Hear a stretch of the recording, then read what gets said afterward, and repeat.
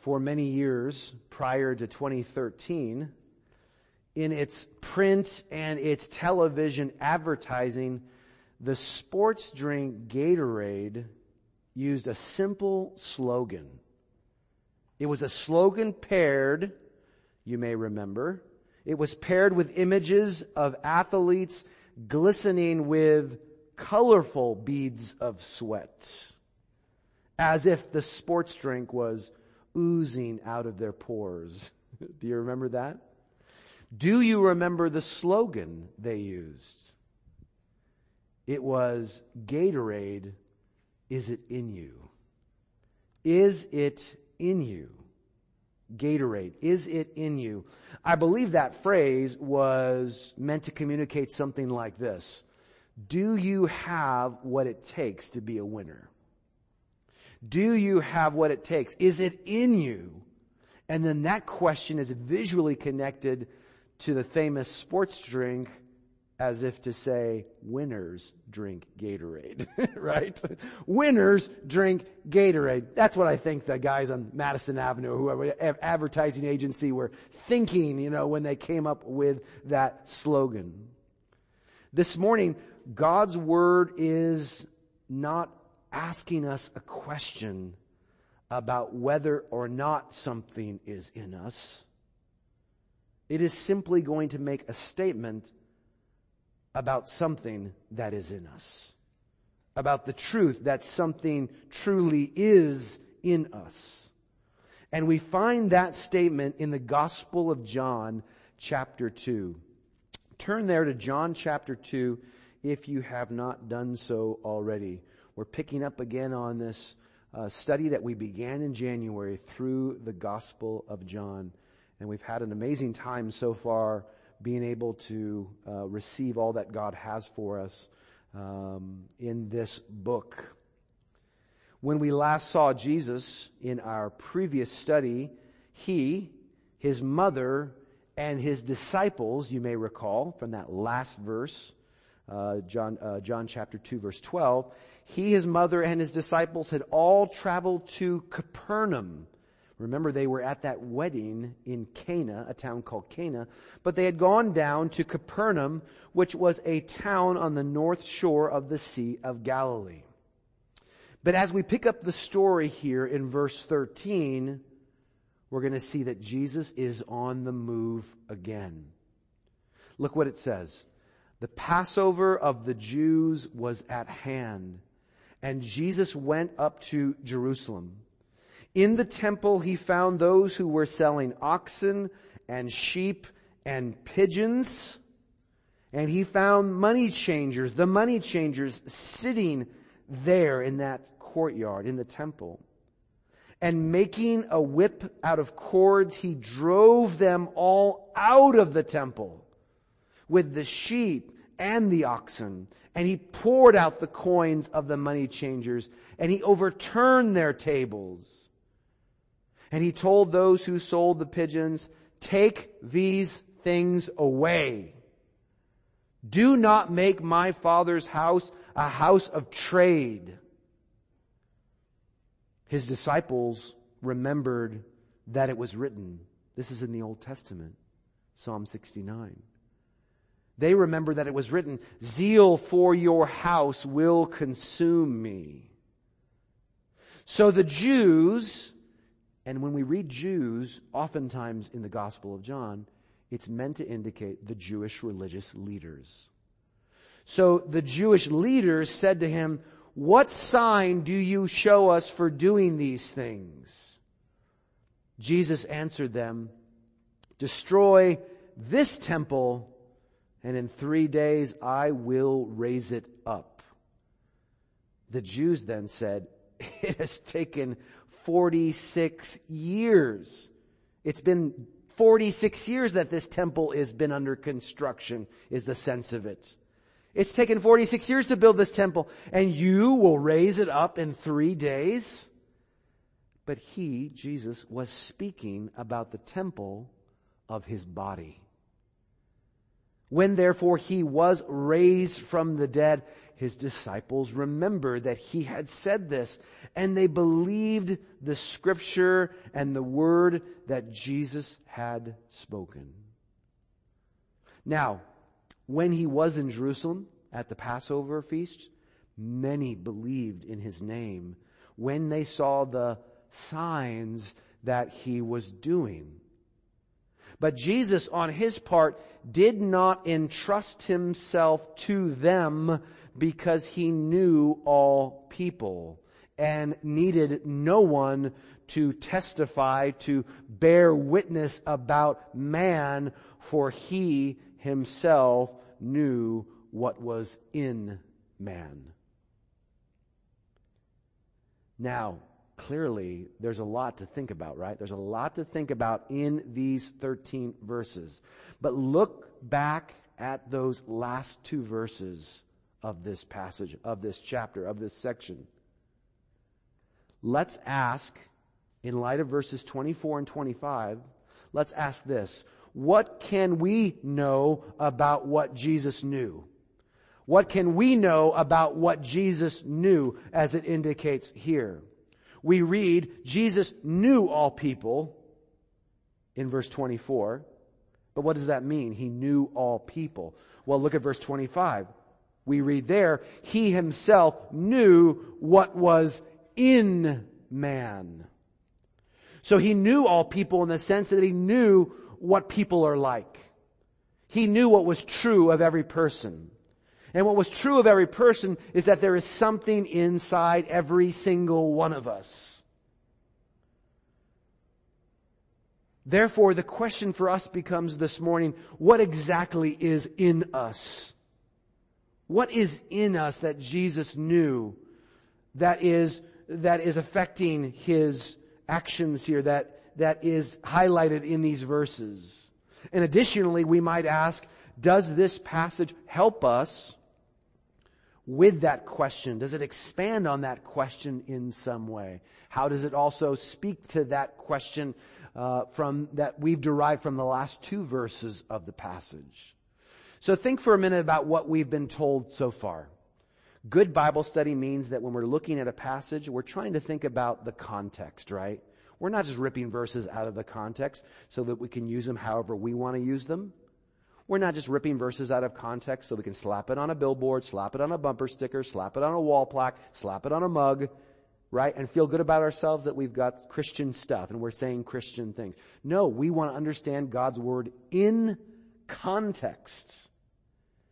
That means one of the things that we need to do when we read a passage like this is think about, what have we seen before this?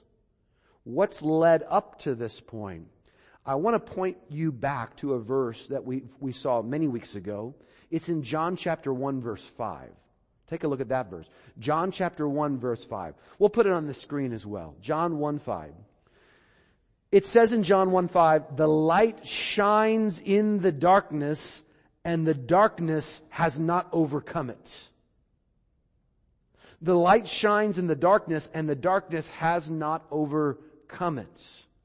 Now, given that context, that verse does seem to work off of the idea that in the beginning, Genesis chapter 1, when God created all things, there was darkness and he said, let there be light.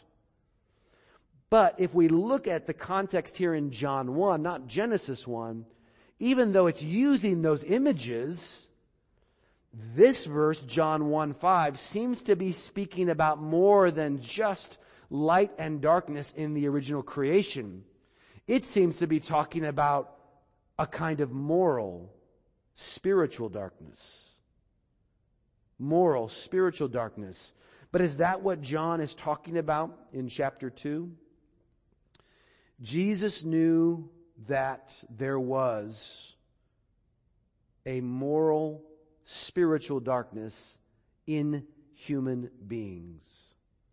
I believe this is exactly what he's talking about here in John chapter 2. Just as he spoke about the Word who made all things, the Word through whom God made all things, that he was light and that light was the life of men, then that light broke into our darkness. In that same way, the Word who became flesh knows that darkness inside of human beings. So that's the premise that we're going to work from.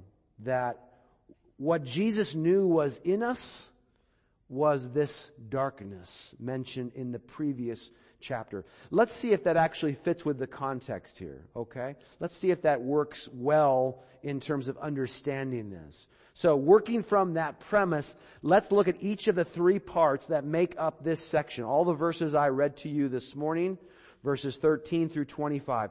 Let's break it down into three sections and let's see if they reveal anything to us about this moral spiritual darkness. So first look back at verses 13 through 17. Look at how verses 13 through 17 establish the setting for us. The setting, where we are, what's going on. Here's the situation, right? Jesus is in Jerusalem during the Passover. And he is most likely in the outer court of the Jerusalem temple complex. So remember, Solomon, the son of David, had built a temple to God. That temple was destroyed by the Babylonians. When the exiles came back, they built a second temple. But that second temple was later added on to by Herod the Great. He was the puppet king under Rome's power who controlled that area of Judea.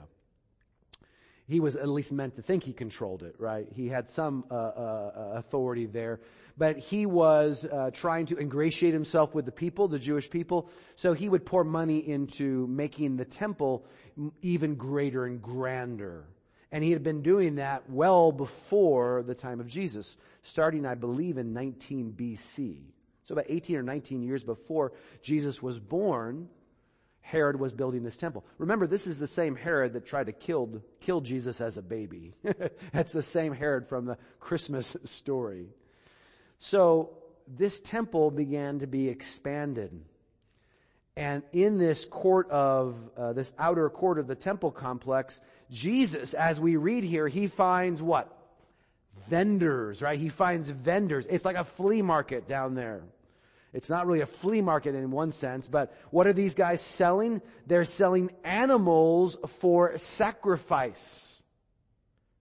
They are also exchanging international money, Roman money, for the proper coins to pay the temple tax, which was expected of every Jewish man and woman. The temple tax was just meant to keep the temple sustained. Pay for the costs associated with running the temple. That we see that from the Old Testament onward. So they needed a particular kind of coinage, the Tyrian coinage that they used for that temple tax. So there are the vendors who are there selling the animals. There are the money changers who are exchanging the money. In general, these were legitimate and necessary services, especially if you were a pilgrim coming from who knows where. Right? You're not going to be bringing all of these animals with you to sacrifice if you're coming to sacrifice to God at the temple in Jerusalem. Much easier just to buy them there. You're not able to exchange your money if you live in Carthage. You're not able to exchange your money if you live in Greece or in Rome. You need to come and do that there. Legitimate services, especially for pilgrims. But as we see here, as we understand something about the temple itself, we recognize those things should not have been taking place in the temple itself. They simply should not have been taking place in the temple itself. It's actually the other Gospels that give us a better sense of why Jesus took such radical action here. We read in Mark chapter 11, verse 17, we read actually about a later instance of this same kind of temple court clearing.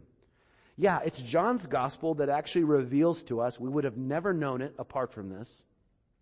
It's John's gospel that actually tells us that Jesus didn't do this just once, he did it twice. John tells us there was an episode like this at the very beginning of Jesus' public ministry. Now, for me, that makes a lot of sense as to why the religious leaders were so aware of Jesus, that this incident put him on their radar. So when you read Matthew and Mark and Luke, and the Jewish leaders are kind of checking him out and really assessing him, critiquing him, this helps us to understand why he was on their radar. And it also helps us to understand that there was a later temple clearing when Jesus triumphantly entered Jerusalem on Palm Sunday, as we talked about during Holy Week. When he entered in, that he found the temple courts in exactly the same way as he had several years before. And again, he went back and did the same thing. This time, he knew with consequences, with a ripple effect that would lead to his death.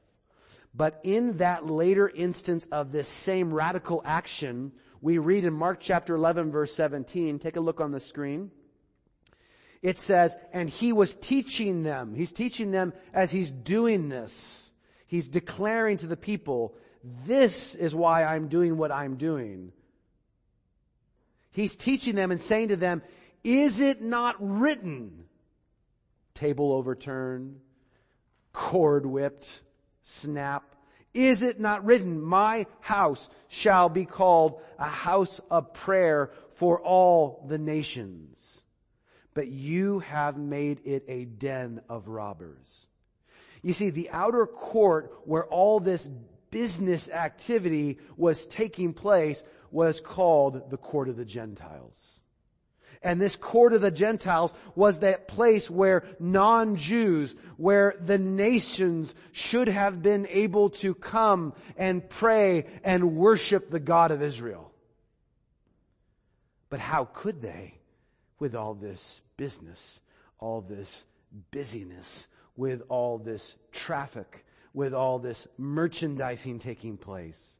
And on top of that, just as we heard, Jesus also labeled what was happening as a den of robbers. That's how he described it. This is a den of robbers. Apparently, some prices for animals, some exchange rates were anything but fair. Many vendors were simply focused on profits. They were not focused on offering a spiritual service to pilgrims who came to worship. They were simply focused on profits. These specific wrongs lay behind Jesus' words here in John 2:16. Look again. Take these things away. Do not make my Father's house a house of trade. It is my Father's house. It is not a house of trade. My Father's business should be taking place here, not your business. But isn't this temple trade that we read about here, isn't that an example of what's in us? Isn't that an example of what's in us? Like these vendors, and like the religious authorities who permitted such things to take place, maybe even benefited from them in some way, aren't we, if we are honest with ourselves, the kind of people who also warp worship? Don't we warp worship? Aren't we the kind of people who subtly take sacred things and turn them into self-serving things? Who make opportunities to glorify God opportunities to glorify ourselves? Who put financial gain or social gain or some other kind of gain before true spiritual gain? Aren't we those kinds of people, if we're honest with ourselves? Aren't we the kind of people who, even when it comes to ministry and to fellowship, and yes, to worship, aren't we the kind of people who tend to think less about God's will and the needs of others and more about what we need, about what we want, about what we can get, about maybe what we're not getting out of it. Therefore, we'll move on. We'll try something else.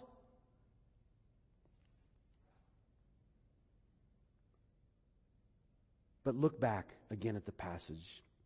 Look at how the religious leaders here react to the disturbance Jesus has created. He's created quite a disturbance, hasn't he? You can imagine being there, right? I'm going to change this coinage out. All of a sudden you hear this crazy guy running through, making the sound of animals being scurried off, people yelling, "What are you doing?" Tables being overturned, the sound of the coins flying through the air and bouncing off the stones, right?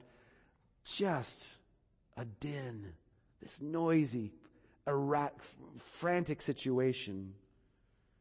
They come to Jesus, these religious leaders, and look at how their first response, notice it's to question Jesus. That's their first response. We heard their question in verse 18. What sign do you show us for doing these things? That is, to put it differently, who do you think you are? Who are you to do such a thing? But isn't that another example of what's in us? Do you see that? It's an example of what's in us.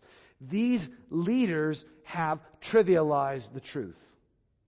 They've minimized the truth of what Jesus did and said, and instead they want to focus on who do you think you are coming in here and doing and saying such things. Never mind what you actually did. Never mind what you actually said. Who do you think you are to do those things? Wouldn't the right response from these leaders, wouldn't the right response be to take the radical actions and the revealing words of Christ to take those things to heart? To actually just take them to heart? To stop and confess, He's exactly right. What are we doing? Why is this taking place? Why is any of this taking place? These things should not be happening here. He's exactly right. Instead of humbly accepting this as a challenge to their behavior, it seems they only can see it as a challenge to their authority. But isn't this all just ancient history? Good thing our leaders today don't do the same thing. Friends, we've just lived through a political cycle in which there was, sadly, very little humble consideration of the merits of competing policies, whether by the candidates or by their supporters. But there was a whole lot of, who do you think you are's being tossed around. There was a whole lot of that, a whole lot of, I don't have to really consider anything you're saying because you're you, because you're with them, because you're all alike. But aren't all of us like that in some way? Don't our leaders simply reflect our own hearts? We're too quick to get defensive, but too slow to search our own hearts, to carefully consider what's happening inside, to carefully consider what someone else is saying, the truth of it, not how it makes us feel, not radical generalizations and stereotypes, caricatures, but really to carefully and humbly consider our own hearts and the truth of what is being said. We care a lot more about what's cool, what's comfortable, what's convenient than we do what's true. All of us, in subtle and not so subtle ways, tend to trivialize the truth. there's one more example. There is one more example here of how this moral, spiritual darkness John mentioned in chapter 1 plays itself out in chapter 2. Remember what John told us about Jesus in those final verses of this chapter.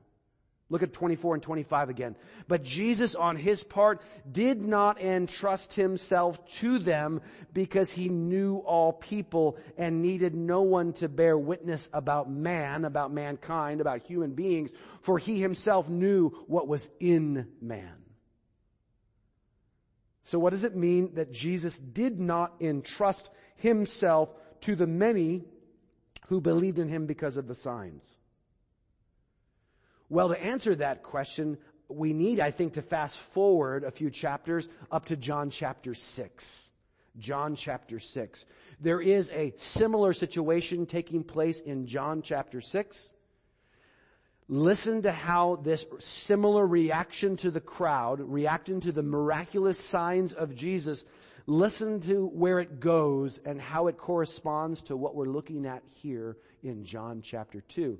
So this is John chapter 6 verses 14 and 15. When the people saw the sign that Jesus had done, they said, "This is indeed the prophet who is to come into the world." Jesus perceiving then that they were about to come and take him by force to make him king, what did he do? Jesus withdrew again to the mountain by himself. This seems to be the context for John 2:25. 2:24 and 25. So just as Jesus, remember what Jesus had told his mother in the last story that we saw at the beginning of John chapter 2. He told her in the first half of chapter 2 at that wedding in Cana, he said, his hour had not yet come, verse 4. My hour has not yet come, he told her. Though the crowds wanted to publicly promote him as king, Jesus' hour had not come. That was not God's plan. And not only was the timing wrong, but Jesus understood how that darkness inside shaped their ideas about kingship. How they wanted to use Jesus for their own ends. You see, not only do we warp worship, not only do we trivialize truth, we also impose ideas on others, our own ideas of what is good, of what is right, of what is acceptable, of what will work, of how things should be. That's what that moral, spiritual darkness looks like in us. For these crowds, their ideas about the Messiah and the Messiah's battle and the Messiah's victory and the Messiah's glory, those ideas were very different from God's plan.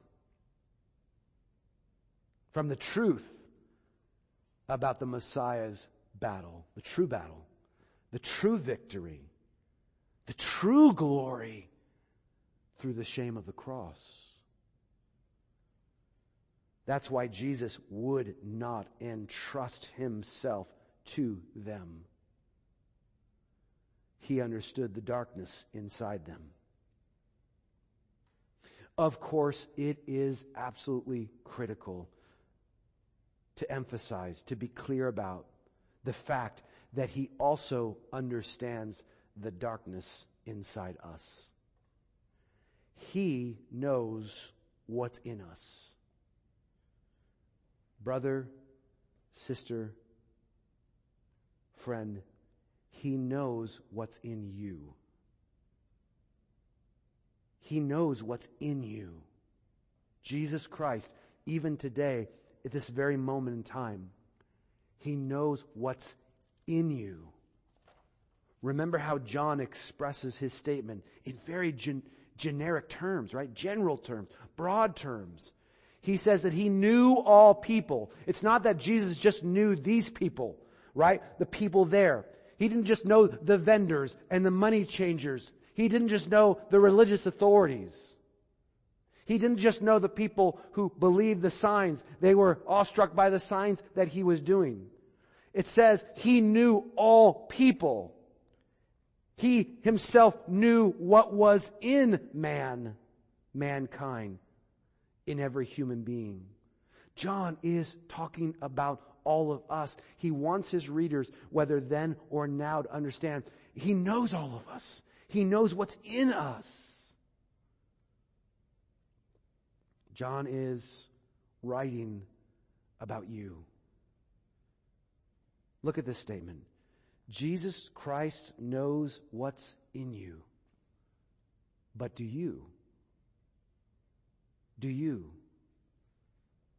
When it comes to others, and especially to God, do you recognize that you also warp worship and trivialize truth and impose ideas, your own ideas, on situations and people? And that you do so because there is a poisonous principle of moral, spiritual darkness at work in your heart. Friends, there is no true benefit for any of us in terms of the wonderful wisdom and wonderful work of God for us if there is not first a recognition of what is in us. We can neither embrace nor enjoy the light of Christ if we are not honest and continually honest about our own darkness. This is precisely why cultural movements that teach only self-affirmation and so-called churches that teach only a positive sin light or sin less version of the gospel are so very dangerous. The second half of John chapter 2 has to be either a wake-up call for us in terms of this personal darkness, or a much-needed, sobering reminder of that inner enemy we face every single day. The Bible calls it our flesh. Now, some of you might hear this and think, wow, this is a downer. This guy's really negative. Wow, some people are going to hear this and they're going to think that they're pretty crappy, right? They're going to think that they're pretty worthless. Friends, that is not at all what I'm saying. God's Word teaches us that each and every person is created in the image of God. That every single person in this world who has ever lived, who's living now, and who will live has incredible worth because they are God's creation and they are made in His image. And He has a purpose and a plan for mankind in general that is glorious. He has lavished His love on humanity in a way that is incomparable. But that does not change the reality of what is in us. We need to hold on to both of those things. We need to be able to hold on to our value and our worth while at the same time saying that we are corrupt spiritually, that we are broken, that we are morally impoverished. If we only said that, that would be a problem, that we are worthless and no good and nothing.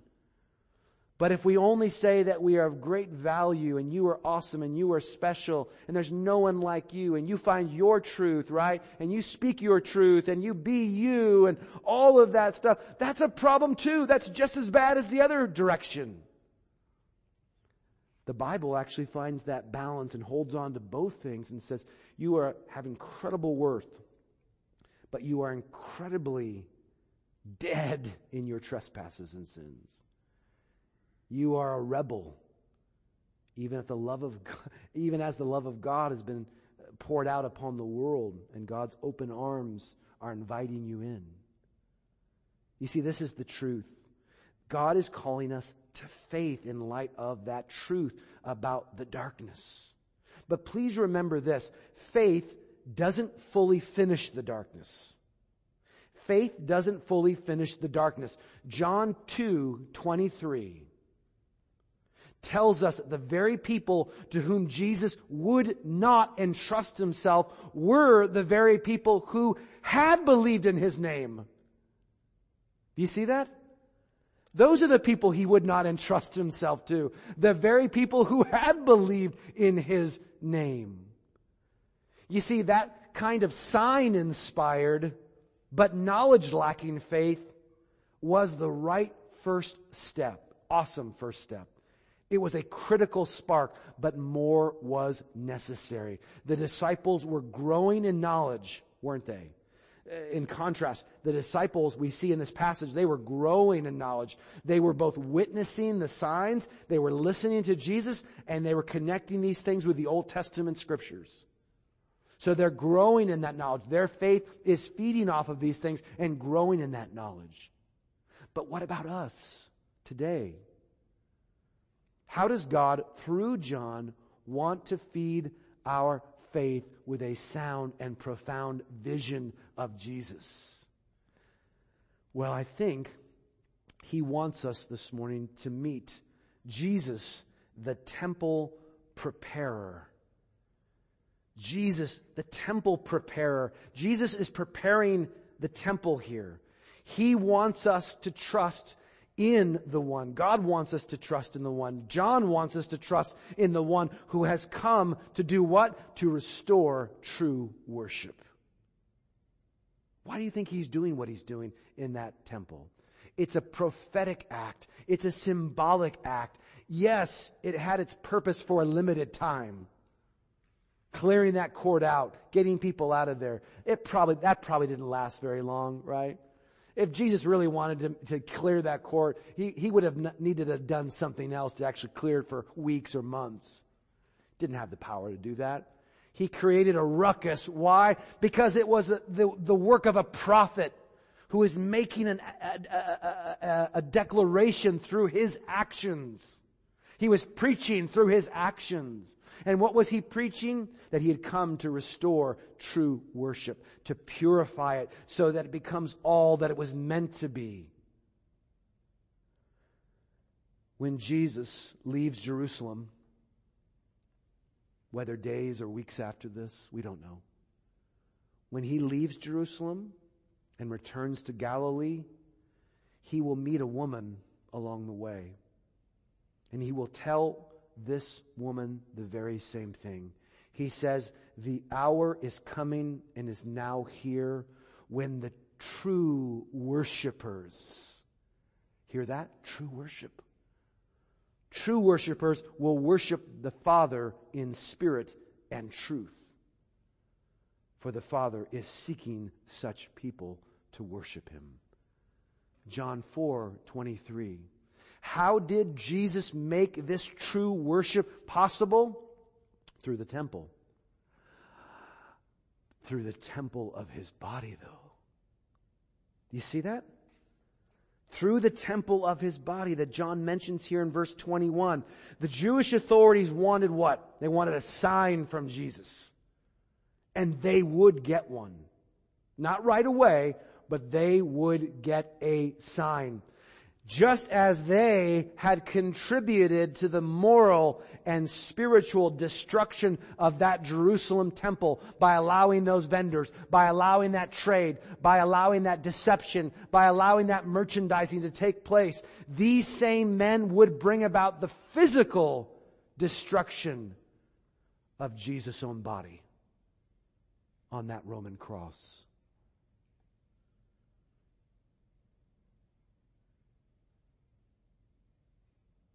But brothers and sisters, hold fast. Hold fast, friends. Hold fast to Jesus' declaration there in verse 19. Look at it again. Verse 19. He says, in 3 days, I will raise it up. in spite of all that you're doing, in spite of what you will do, in spite of your darkness, I will raise it up. I will raise up this temple of my body that you will destroy. You see, while the church is often talked about later in the New Testament in these temple terms, right? The church as a temple of the Holy Spirit. Your body as a temple of the Holy Spirit. Believers as a temple of the Holy Spirit. If we really understand this passage, if we really understand what it's pointing us to, if we really understand what is in us, then the risen Jesus must always be our first temple. The risen Jesus must be the first place our hearts and minds go when we talk about our temple. The Lord Jesus. Why? Because He is where we go to meet with God. He is where we go to have access to God. He is where we go to find atonement for our sins, forgiveness. He is where we go to worship in spirit and truth. He alone can bring us, verse 16, to the Father's house, which he'll go on to talk about even more. He alone is that purified place, that pure place in which every single one of us, all the nations, can truly come into God's presence with praise.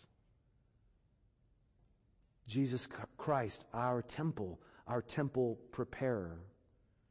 Here's the key question for you this morning. Have you acknowledged personally? I'm asking you, God is asking you personally. Don't think in generalities. Don't think in vague concepts. Don't think in, oh, this is such a good message for such and such. I hope they're listening. Oh, I need to pass on this link. I need to share it with this person. They need to hear this. No, God is talking to you. He is asking you, have you acknowledged, and do you regularly acknowledge not what was said to you, not what happened to you, not who failed you, not how people see you, not what influences you or entices you or distracts you, but what's in you. In you. Darkness. The darkness in you. Have you acknowledged it? Do you regularly acknowledge it? We have to, brothers and sisters. As hard as it is, we have to, friends. Remember what I said before. We can neither embrace nor enjoy the light of Christ if we are not honest and continually honest about our own darkness. We don't need the good news if we don't believe the bad news. We don't need a Savior if we don't believe the truth about our sinfulness, our desperate condition. But here's that wonderful good news. If Jesus Christ has the power to raise himself from death to life, then you better believe he has the power to deal with what's in you. Because that's in fact what he was doing when he raised himself to life. Power to deal with what's in you. You're not on your own. Power to deal decisively with what's in you on the cross and daily in terms of application. Power to raise you up, to walk in newness of life. Power to shine a light in you that cannot be overcome. Do you believe that this morning? If you do, live it. Live it. If you do, it's time to confess that darkness and to ask God to give you daily that same knowledge that Jesus had and has still today. The knowledge of what's in us. The knowledge of what's in you. Let that knowledge guide you by guiding you to the knowledge of God with the right mindset. We don't come to God the right way unless we are telling the truth about ourselves. So don't shy away from that knowledge of what is in you, because it should lead you to God. It should bring you to Him. The knowledge of what is in us, in each and every one of us. Let's ask together, God, let's go to Him and ask Him to do that very thing, to help us in that very way. Let's go to prayer.